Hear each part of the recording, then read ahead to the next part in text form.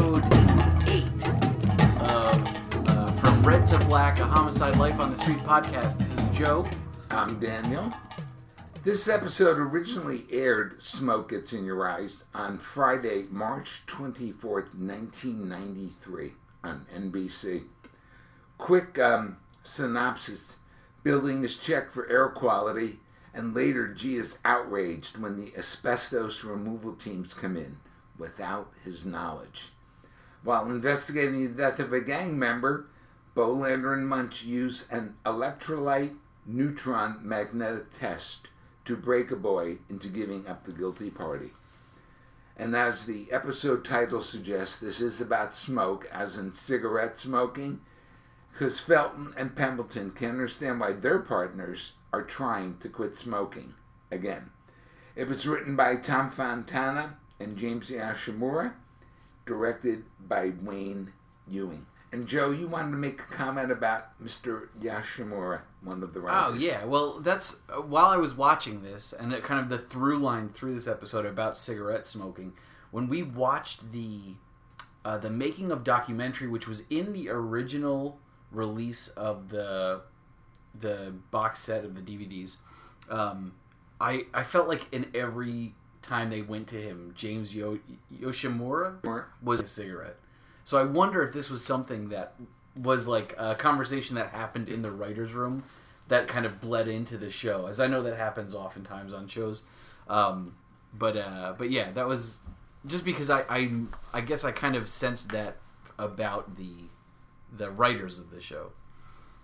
And again, I would say it was a different episode in a lot of respects. One is the theme of smoking really permeated, excuse the, the joke there, but it really permeated the episode. Right. Whereas normally there's not that much of a theme, but man, it was smoking from beginning to end. In fact, the opening scene is when Bo realizes that Kay has stopped smoking. But if you're observant at all, you see everyone in the scene is smoking. Right. It's absurd. Yes, there's a lot of that. This is definitely one of the wackier episodes of the show that we've seen, where that kind of like bends the reality for such a gritty and realistic show. That's a good point. This one definitely had these like minute touches of strangeness. One of which, in that scene, like, comedic effect. Everyone is smoking cigarettes, lighting their cigarettes with and it's people kind of way in the background too. It's every single person is smoking. Yeah, we're almost like seeing the world through Kay's eyes, right? Rather than seeing it what it must have really been like. To have all those bystanders by there, and even people working on the crime scene, right? We're lighting each other's cigarettes. Yes. And yeah, that's something like Kay is kind of acutely aware of in the opening of the episode, and also even beyond just smoking for this episode, kind of like a larger theme that hits on this, like with the asbestos tie-in, kind of like toxic. I want to say inhalation, but but just kind of like, disease, airborne disease that is, affecting. I didn't even catch that connection. You're right. You're 100% right.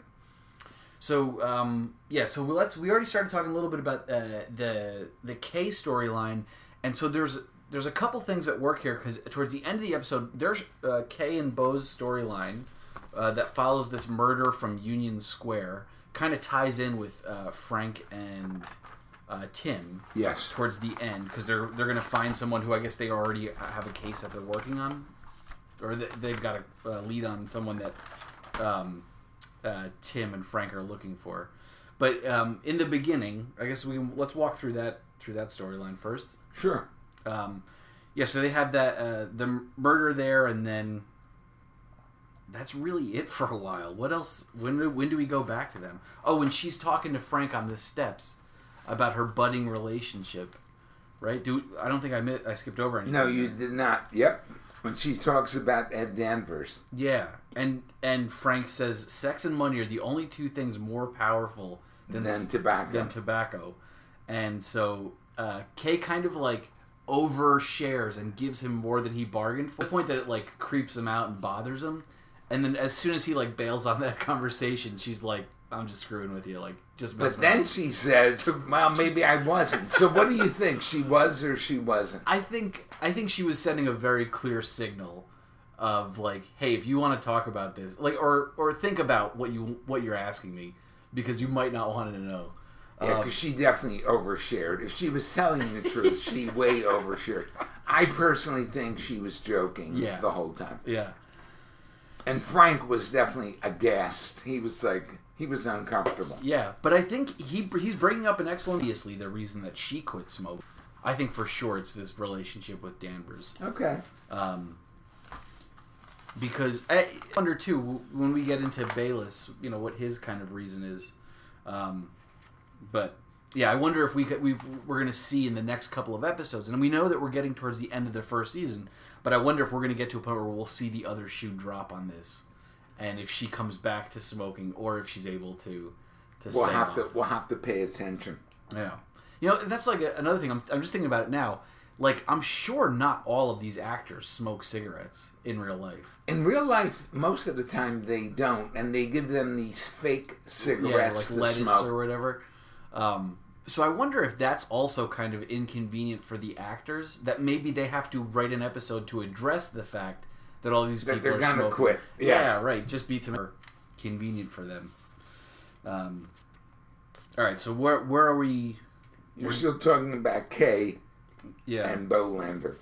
Well, let's leave them. Not Kay but Kay and Bo. Yeah, let's leave them where it is now, because we're going to catch up to them by talking about the Frank and Bayless story here, which kind of has a lot of the similar beats in the first half, except that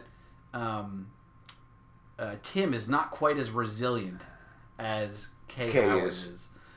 So Tim and Frank are at a diner, and Frank goes to light up a cigarette or whatever, and asks for Tim for a light, and Tim kind of confesses, like, "Oh no, I don't have one. I'm quitting. I've quit smoking."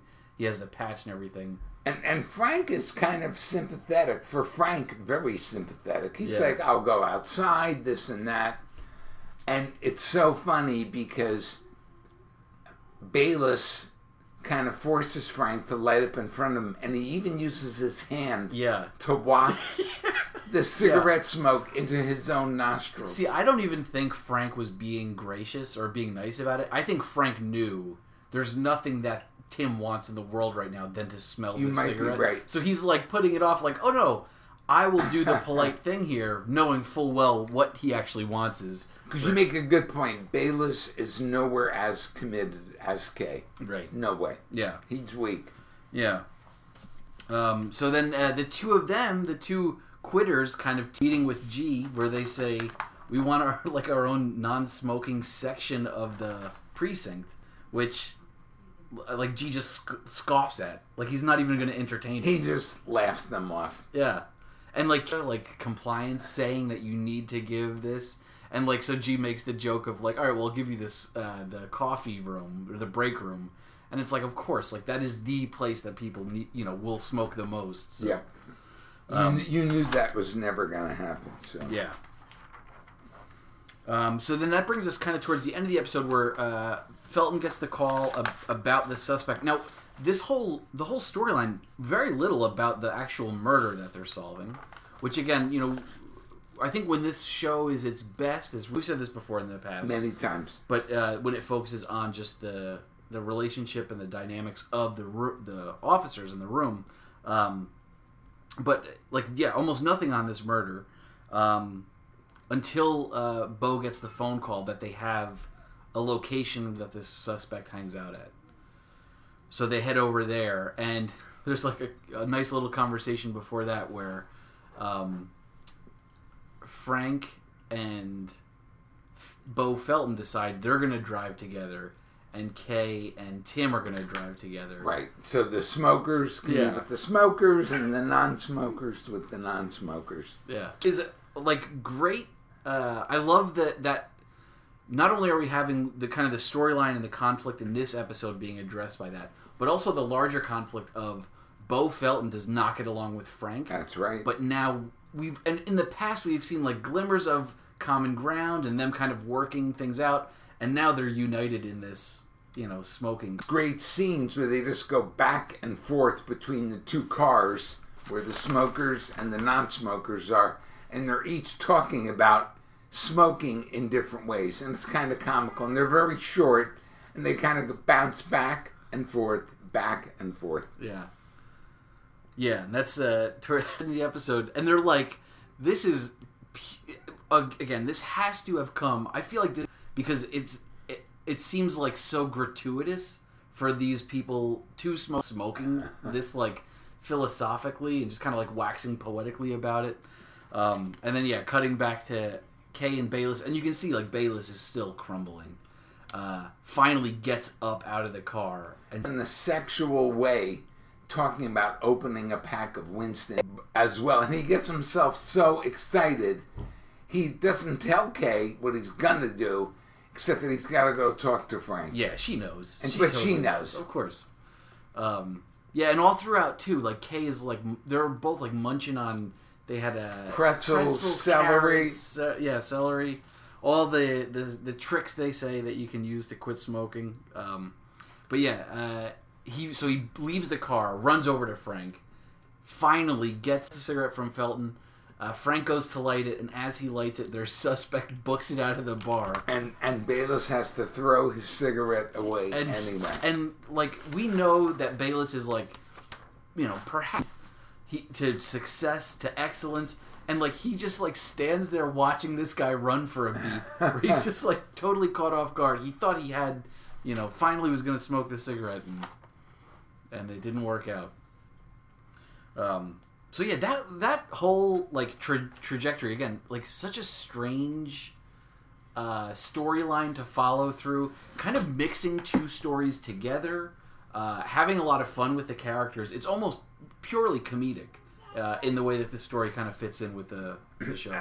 I agree. And the more I think about it, you're right. This had to be driven by one of the writers' struggle with cigarettes. Had to be. Yeah, so it was Tom Fontana was the writer and James Yoshimura. Yes, correct. And I wonder if Tom Fontana didn't write the Bolander Munch story in this, and then if James Yoshimura... And I don't mean to... If he ever hears this...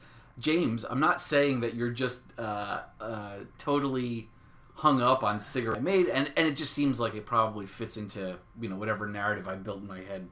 But so let's get to I think probably the coolest, the most interesting and funnest story in this. Well, funnest and probably most deep is the Munch and Bolander story. Yes, the suicide. When they say, "Hey, this is not a suicide." Right away, jokingly, I think they're like, "Hey, this is the poor kid killed with the baseball bat." Yeah, bludgeon death. Well, it starts in that barn, right in the very beginning, where they have the hanging suspect. Yes, and they deduced that it was a suicide from a horse. They were sitting on the horse, and then and the horse took off. Yeah, and we saw that character who. We don't know his name, right? No, I'm not sure, but he's going to come back to haunt everyone in that show in a bad way. Yeah, and I can definitely see now that we're paying such close attention to this show, I see where they're planting these seeds about that character's kind of ascendance to power and becoming a real thorn in Giardello's side. Because right now he was very nice to them and smiled, and there was no animosity at all. Yeah, and I'm sorry I can't remember his name. And he is the officer that comes into the barn in uniform, leading the horse, I guess. That's right. And we know that character is going to come back and become this shift supervisor for the opposing shift. I don't think that's what he becomes. No? I think he becomes Barnfather's kind of equal. Does he become both? Is it like a trajectory, like first one? And we're going to find out. Yeah. But yeah, he's a man. As soon as I saw him, like a muscle tensed up in my arm. Same thing. Like, I dislike him intensely, and I don't even remember why at this point. Yeah. So continue on with Munch and Bolander's... Yeah, so they have like this weird kind of through line through this episode about Elvis that they're talking about. Munch Bolander about music and about how he doesn't like country music. And then Bolander kind of offers that he's an Elvis fan. And Munch, of course, like this is like It's funny to Munch. Yeah, right. Like vultures to the carrion, like just picking at him the whole episode about it. Then they get to meet the victim's father, Mr. Howell, who's really a jerk. And he says to Munch, "Are you a Jew?" And I don't know. Munch did not find it. Sometimes he finds things funny. He did not find that funny at all. He really did not find it. Well, so almost like a shrine or something. It was weird. There was religious symbols and he was reading a Bible that opened to a page or whatever. And then he's even almost dressed like a priest. He's wearing all black, totally bald. Very strange. A super striking individual. And then, of course, he's talking to homicide detectives about the death of his son, and he is just, again, he's more concerned about whether or not Munch is Jewish than the news that they're delivering. And it's funny how they get into a big conversation about Bolander's wife, and he asks him about Dr. Bly, and Bolander gives him, but I think I have written down here that Bolander says, "I regret everything." Yeah. And this is the start, which is a very kind of depressing arc here for Bolander, because this Elvis thing doesn't go away. Right. And by the way, when Bolander goes on and on about his wife, Munch doesn't bite, which is really unusual. Yeah. He does at all. Bolander goes on and on, how long he was married, what happened, and Munch is silent. I did not pick up on that, but He doesn't say anything, which is really weird. Yeah, for Munch to not want to quip back or, great. That's a great call. So, I guess I'm looking through notes here. I think the next scene is when the young the girl comes neighbor, in. I guess Anna Prager, comes in and says she was the victim's friend. Yeah. And she saw someone with him. So she kind of gives them a lead. Two things I noticed. Munch excuses himself right away. And Bolander does a great job. So is Munch knew he wouldn't be good and Bolander would be good? Explain it. What did you make out of that? I don't know. That's interesting. In the conversation that they had just had, where the question that spurred the answer, "I regret everything," was, "Do you regret not having kids?" So now here he has a chance to talk to a kid. I didn't get that, Joe. So maybe that's what he's... All right.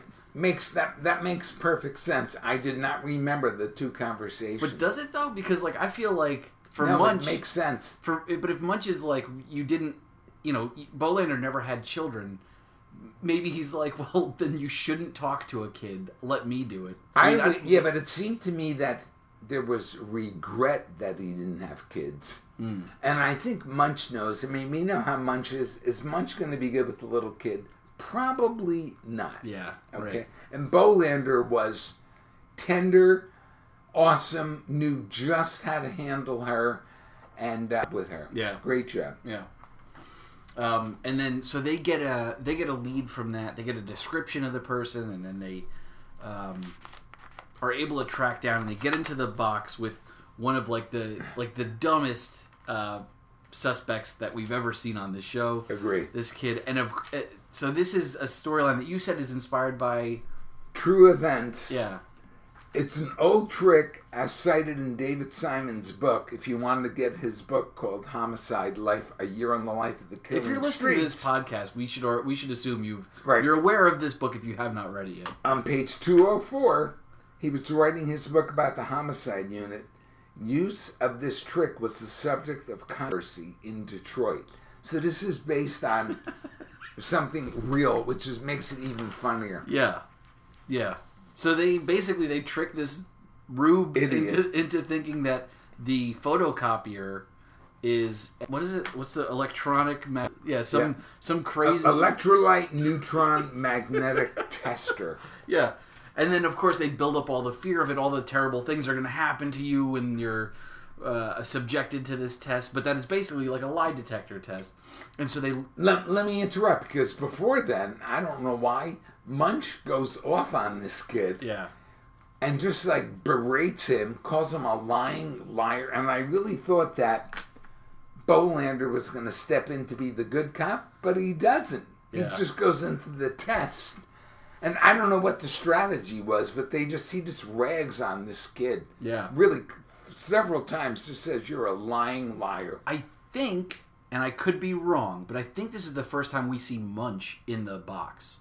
You might be right. I don't think in the show we've seen him interrogating anyone yet.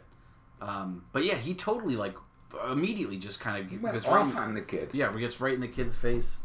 And the kid is tough at first, but then when they start to administer the test and talk about the bad effects it can have, and Bo Felton comes in and says he's going to leave the building, Yeah. and they talk about what it might do to your sex organs and everything else, the kid is believing it totally. So I wonder, too, if there's not shades of that theme from previous conversations about their relationship with kids.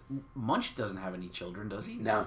So maybe that's Munch not knowing how to talk to a kid, whereas Bolander steps up and does, is able to, like, sweetly coerce this kid into giving a confession. And don't forget, he handled Dr. Bly's son rather well, who was a complete jerk. Good job with him. Yeah, right.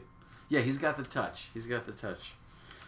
So they totally fake this kid out and load the printer with words that say true, true, and false, so that they know the third question is the one to ask, the answer that they're going to get the lie to. What was funny to me was knowing that this was something that a police department has done. It would be so funny to see a moment where it didn't work. Like if they had someone who actually was innocent and like... What are you talking about? Right. Yeah, I'm innocent. This thing is crazy. Yeah, try to put it all together like, wait a second. So eventually he gives up. He stops the test and says, here's who it was. He's the one that did it, and he gives them a name. Yeah, and this is where they address that he's in the gang. That's right. That this is a gang-related murder. And then it's not until we actually meet that... what was that kid's name? Colin or something? I forget. I didn't write it down. Yeah. But they go and talk to him, and he kind of explains this was a gang initiation that this Howell kid was wrapped up in, where he hit him with a baseball bat to like show that they shared pain or that they all experienced pain. Some weird, and that it was like an act, some kind of strange act of love. That's what he said. That got him into the gang, which I remember that being like such a prevalent thing in the 90s. Gangs, not as much anymore. But I used to be in law enforcement.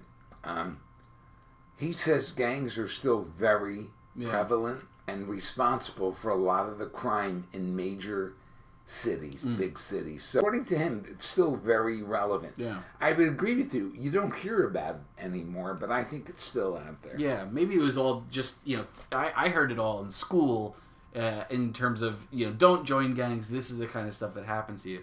But this idea of really rough initiations and trying to earn the respect of the people in the group, and this gang for whatever reason took that like to the extreme, to where like no rational person should think that they should be able to hit someone in the head with a baseball bat. And he had no remorse, no guilt, no nothing. Yeah, I think prompting Bolander to say murder ain't what it used to be. Yeah, he was really. Again, now he showed his anger, much like Munch did with the idiot who took the neutron test. He showed his anger at the killer, that you are just a despicable human being. Yeah. Really, and which they normally don't. Right.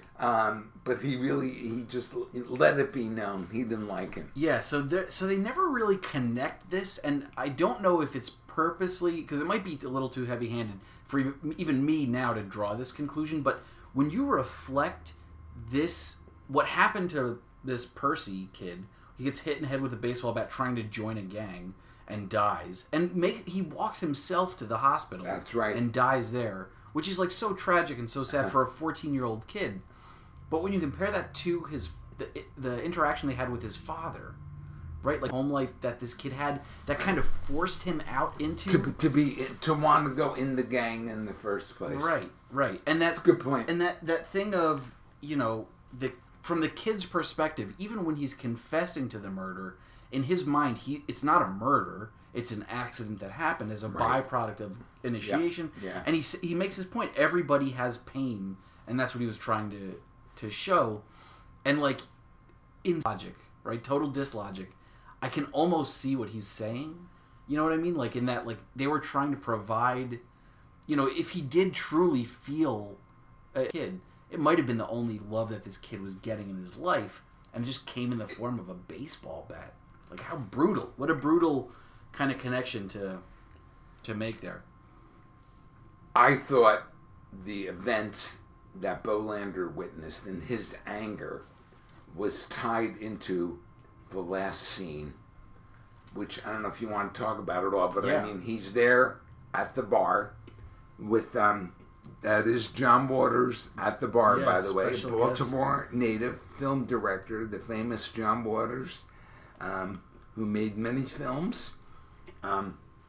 But to me, his wife, the murders, it all came, and he was just in a bad place. And he even brings back the Elvis thing, right? And he starts to sing "Love Me Tender," doesn't know all the words, and it is sad. Yeah. He is just so despondent over the loss of his marriage and what could have been, and maybe not having kids, and the stupid kid he just saw who murdered someone, the poor kid who got killed, the idiot who they faked out. I mean, it all comes crashing in on him in that last scene. Yeah. Very powerful scene, I thought. Your heart really went out to Stan. Yeah. And he's a nice guy, Stanley. Of course, yeah. He's one of the, like, the most human, I think, in terms of, it's not, you feel for him in a way that you don't feel about the other detectives. Frank is still larger than life, and Bo is almost like flawed beyond repair sometimes. Kay is almost too good, you know, but like Bolander feels like a really fully formed, fleshed out person. Yeah.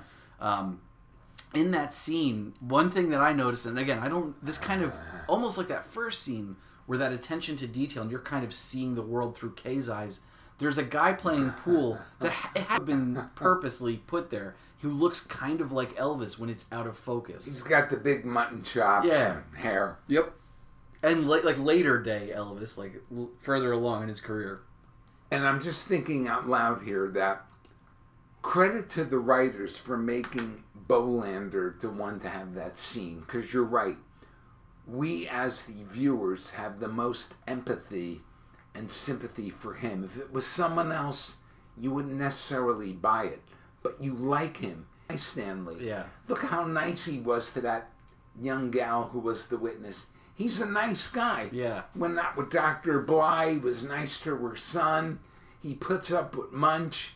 He's a good detective. Hurting big time. Yeah. Very, very sad ending. And and all of those terrible things kind of all come together at once there. And so they linger on him singing to himself. John Waters in his cameo is like the perfect, like, yeah, right, whatever, buddy. Like bartender, like listening, friendly ear, gonna get a tip out of it, but then just walks away and leaves him there.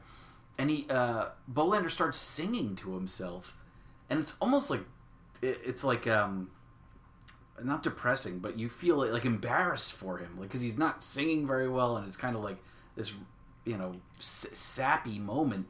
And then he stops singing, and you expect, all right, credits now, and then he starts up again. Like they lingered on it like just too long that it became super poignant. I think if they had done that half as long, it would have just been odd. But I thought the same thing. I said and they didn't, and that it got you even worse. Yeah. You're like, he's not done. Right. He's still feeling it, and you are going to be forced to feel it along with him. And that's what a great show does. Yeah. It brings you in and rips your heart out. Yeah, right. Definitely twist the knife, and they made you feel. They made you feel the way that he was feeling. So I guess we should talk about G in this episode. Now, G kind of weaves in and out with the other detectives throughout this episode. In very short scenes, too. They just say something to him and walk away, this and that. Yeah, so he, I guess he comes into the precinct in the very beginning, and he's hungover from the night before, and everything in the office is empty, he says. Everything is empty. He tries to get a coffee and a soda. Nothing in the fridge. Yeah. And, earlier in the episode, we totally missed the guy who was, or is it this? No. Oh, yeah, we were the inspector. Beep, beep, beeping all around.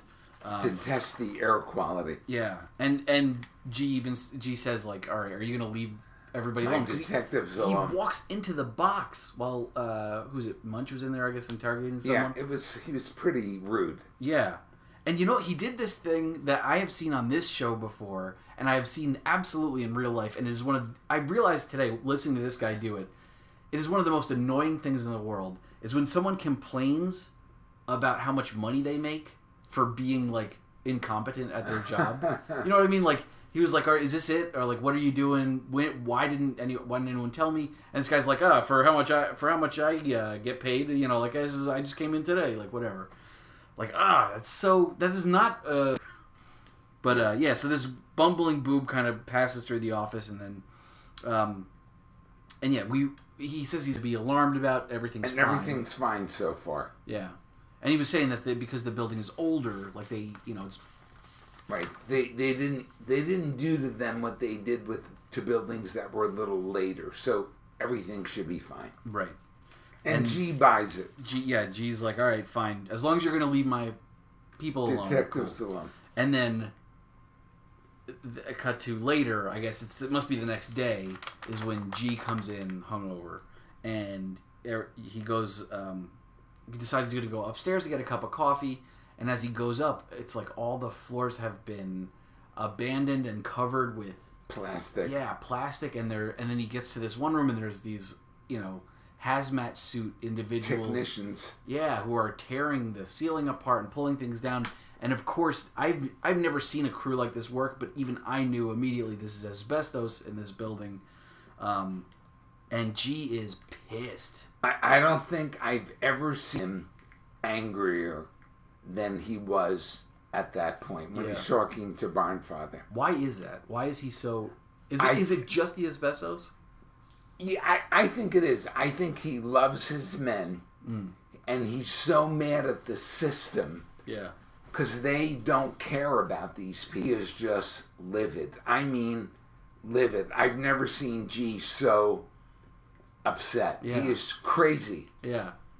Now, he did have that brief conversation with Lewis where they're drinking coffee out by the swings with those kids on the swings.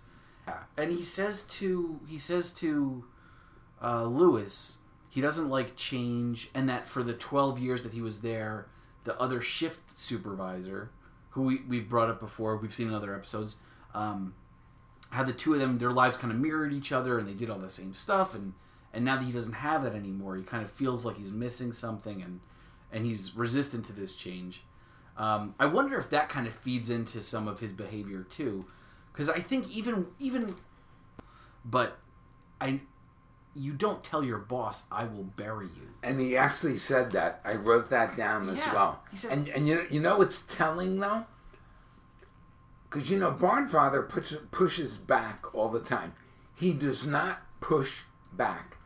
G asks for stuff, and you're sure Barnfather's going to say no. And all he said, done. So to me, I almost see G getting madder because he realizes that even Barnfather gets it, that this is really horrible what they're doing. Yeah.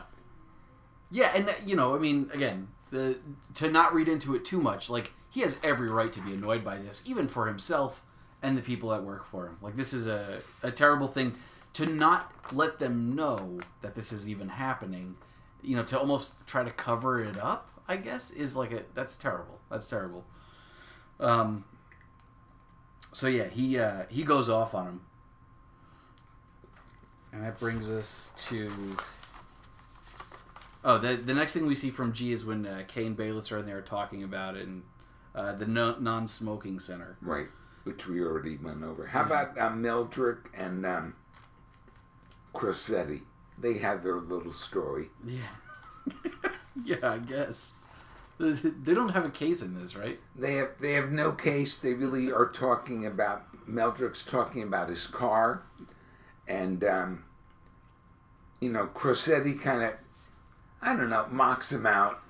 Yeah. For just starting with the engine. Well, equating it to having a house, but instead of having it framed, you just have a toilet on a piece of dirt. Yeah. And you're calling that a house. Flashing back to, the episode 3 or episode 4, where Crosetti is writing up the complaint about Meldrick and his use of Italian slurs. Slurs. And we were questioning, how well do they each other or whatever. I mean, Meldrick Lewis starts the conversation off by saying, you're the closest thing I have to a best friend. Here's my baby, and shows him the picture of the engine. Dumb Polaroid of an engine. If anyone ever tried to do that to me, I would not be able to carry on that conversation. Right. I just don't care enough about cars. But yeah, so they and Crosetti kind of throws it in his face too, gives him a hard time about it. This isn't. But in true partner fashion, at the end, he gives him a little present, and it's like a rear view or side view mirror that belongs to the car. And which was cute, because even though he ripped on him, he realized for Meldrick, this is important, and he gave him a gift. Yeah, he kind of goes out of his way to do something nice. Which was nice. Yeah, and then he says, you can pay me back by picking up round at the waterfront. And buying me, I think he says, buying me, does he say cigarettes? Yeah, buying me cigarettes. And carrying with the cigarette and thing. Lewis just talks him all the way down to, I'm going to bum a cigarette for you. Bum a cigarette from someone else and just give it to you. Yeah, what a weird, cute little storyline with those two. Not too intense, not a whole lot going on, just a nice little... Very light. Yes. Very light. Setup and then a punchline. Compared to some of the other stuff that's happening.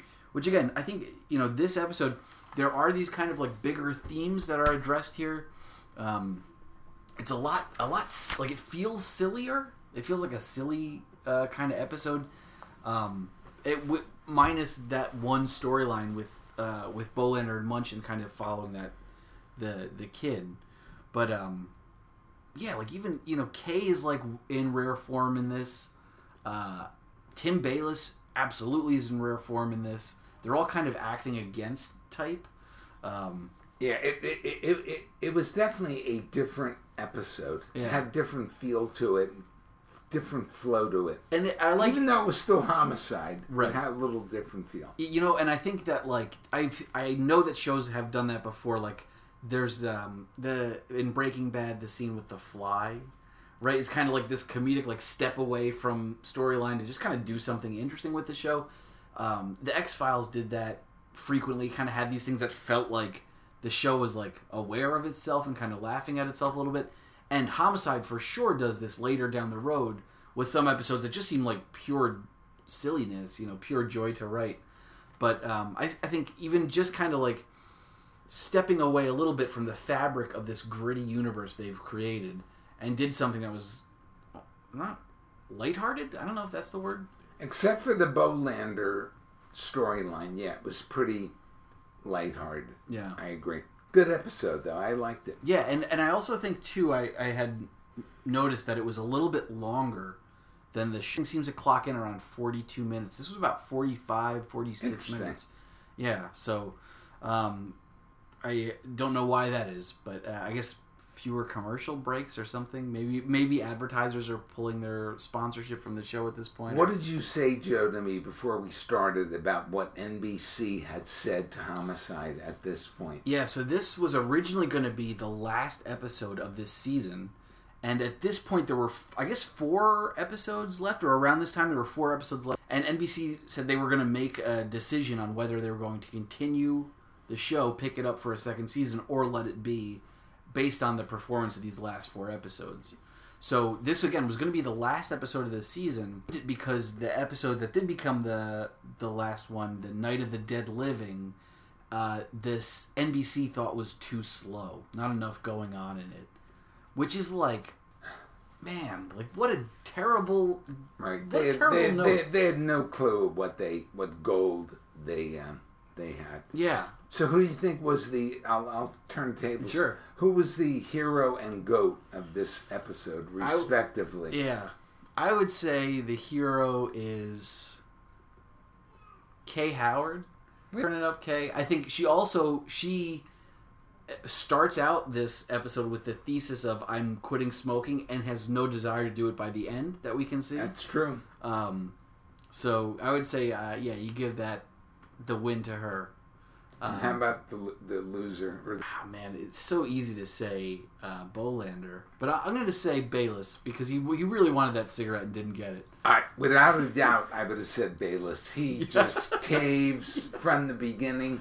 And as far as the hero, I don't know. I would go with G because he's so passionate about sticking up for his people. He doesn't care what the reaction is, and he sticks his neck out. I mean, he knows he's right, but he still does it. So I really admired. But his people don't even know what's going on yet, and he still does that. Yeah. So. Yeah, I'm just thinking now, like G in this episode, Yaphet Kotto had like a couple monologues that he delivered that were like really intense, awesome, like great acting, a lot of memorization there. Yeah, all right, I'll accept that. I'll accept that as a winner. Joe, if people want to comment, how can they communicate? Well, they can. At this point, they can leave us a review on iTunes, which would be terrific. You can reach out to us through email from redtoblackpod@gmail.com, or you can hit us up on Twitter, redtoblackpod on Twitter. So the Gmail has the word "from" in the beginning, and the Twitter does not, because there were not enough characters on Twitter. So again, as I always say, we what have you. So thank you, Joe. That's another episode that went from red to